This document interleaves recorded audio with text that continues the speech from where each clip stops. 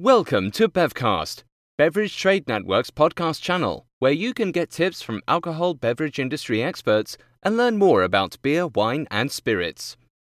In this episode, we talk about Puglia in Italy, part of a wine region series by Bevcast. Puglia is a long, thin region located in the far southeastern corner of Italy. Due to its location, it comprises the heel in the boot of Italy. Puglia is perhaps as well known for its olive oil as its wines. Due to its warm, fertile growing conditions, both olives and grapes thrive in Puglia. Puglia is divided into three distinct viticultural zones, each of which is defined by unique terroir and climate. In general, the north is much hillier, while the south is relatively flat. To the north is Foggia, which is best known for Sangiovese and Montepulciano. In the central part of Puglia, you can find Bari and Taranto. And in the south, you can find Brindisi and Lecce, which are known for red wines from grape varietals such as Negro Amaro, Primitivo, and Freteca. In general, wines from Puglia pair very nicely with the cuisine you might find in a southern Italian trattoria.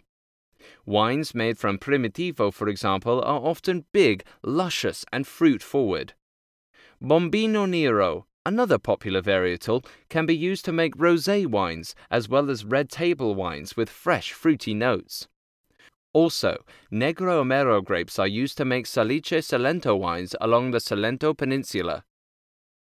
Over the past 2 decades, there has been a move within Puglia to make higher quality wines. As a result, Puglia is starting to lose its reputation as a producer of lower quality red blends. In 2010, for example, Puglia received its first ever DOCG, Primitivo di Manduria Dolce.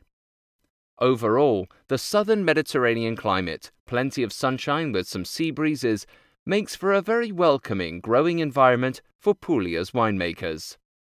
Thanks for listening to today's episode. If you like what you're hearing, subscribe to our podcast. It can be found on iTunes, SoundCloud, and Stitcher.